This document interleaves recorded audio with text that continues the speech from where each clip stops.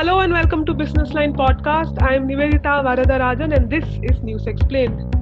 The Lok Sabha on the 2nd of August passed a bill that would allow the government to reduce its shareholding in state-owned general insurance companies. Finance Minister Nirmala Sitharaman introduced the bill on the 30th of July, and this bill seeks to amend the General Insurance Business Nationalisation Act of 1972. So what this 1972 Act does is that it created the General Insurance Corporation of India, and then the four nationalized companies were made subsidiaries of this company, of the GIC. So the four companies were the National Insurance Company Limited, the New India Assurance Company Limited, Oriental Insurance Company Limited, and the United India Insurance Company Limited. In 2002, the Act was amended, and then the ownership of the four companies were transferred from GIC to the central government. The GIC has become a reinsurer since 2000. With this new amendment, the government seeks to do three things. Firstly, the present law says that the central government has to hold at least 51% of the equity share capital. The bill wants to ensure that this goes away. Secondly, the bill wants to provide that the Act will not apply on the insurer from the date the central government relinquishes control of the insurer. This means that the power to appoint the majority of the directors and the power to interfere or to take decisions as part of the management will go from the government. Thirdly, the government also wants to add some certain liabilities for directors in some certain cases. So what does this mean for public sector companies? What does this mean for the sector? And finally, what does it mean for you and me, the public? To help us understand this topic, I have with me K. Nitya Kalyani, who is an independent insurance expert. Thank you for joining us today. Thank you, Nivedita. Happy to be here with you and through you with Business Line readers. Ma'am, the amendment wants to reduce the government stake in the insurance companies to less than 51%. The biggest criticism against the bill is that the government will lose the control over them. Why would the government want to do this?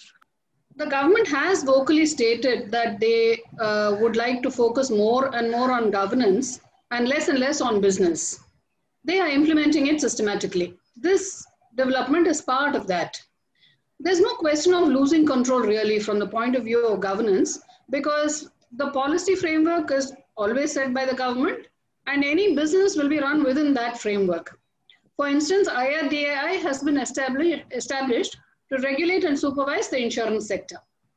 So what is the potential changes that will come to the company because of the changes in the shareholding pattern?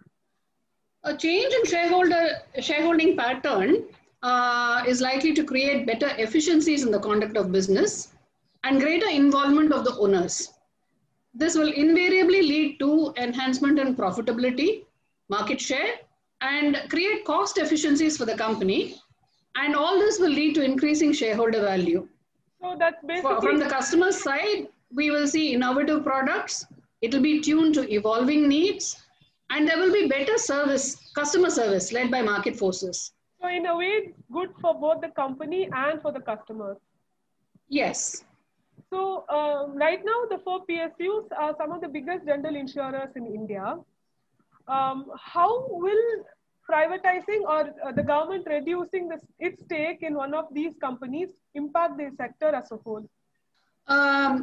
Private capital brings with it a huge amount of energy. A large company, when it is empowered like this, it develops a momentum and leads to faster growth. The four PSUs already have a large network, which is a strength. They are well known even in the rural areas and have survived in a competitive environment. We must remember that for the last 20 odd years. Private ownership brings a focus on market dominance and profitability, and it will help them exploit these strengths better. It can identify other strengths, and all this will lead to better insurance penetration. This we have seen in other industries like banking. So Finance Minister Nirmala Sitharaman says something which you have alluded to, in which this move will help increase insurance penetration and will help the economy grow faster. How could this happen?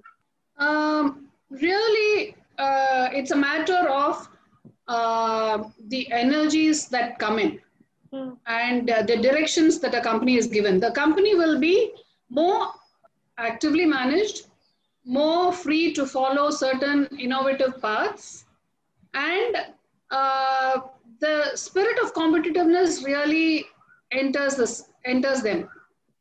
Okay, so again, it's a good thing for the company then. Yes. In her budget speech, Finance Minister said that the government is considering privatizing at least one general insurance company.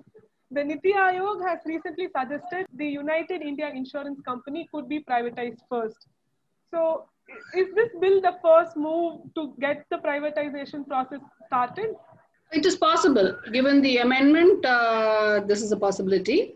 So, how long will the privatization process, the disinvestment process be? Will it be like a relatively longer one, like the Air India process, where the government has tried to sell the company many times but failed? Bringing in a new investor, a strategic partner, it's a factor of many things. Some of them are outside the purview of the insurance industry, the developments in it, or even of the capital markets. It's unlikely to be an overnight process. Can I compare it with LIC IPO? LIC is the biggest insurer in India, so private, and it's also a government enterprise. So there are a lot of similarities there. They are different developments because this amendment speaks of allowing divestment or reducing government stake to below 51%. In the case of LIC, that is not on the table.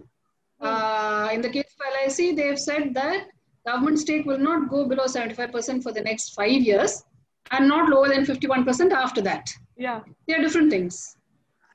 An IPO listing is anyway a requirement of the regulations today.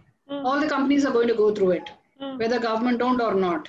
It happened with New India, with GIC, and now it's happening with LIC.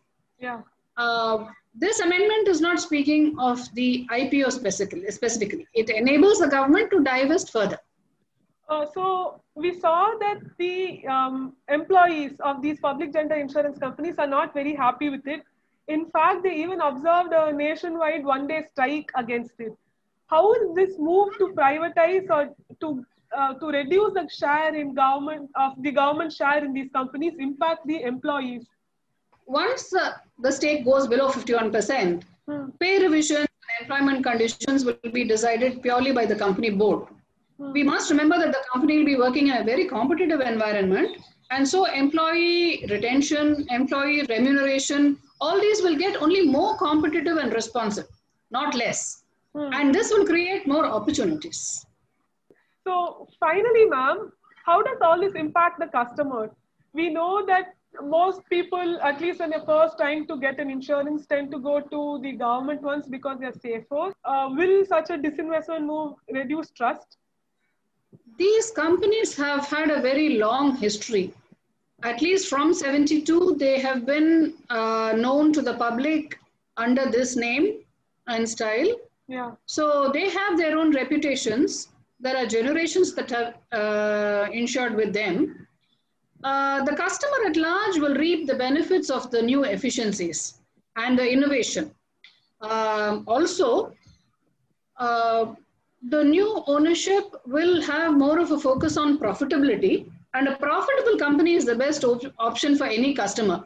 More so if it is insurance, because when an insurance company is efficient and profitable, when it is conducting its business in a sustainable way, it is going to be around for a long time to pay your claim.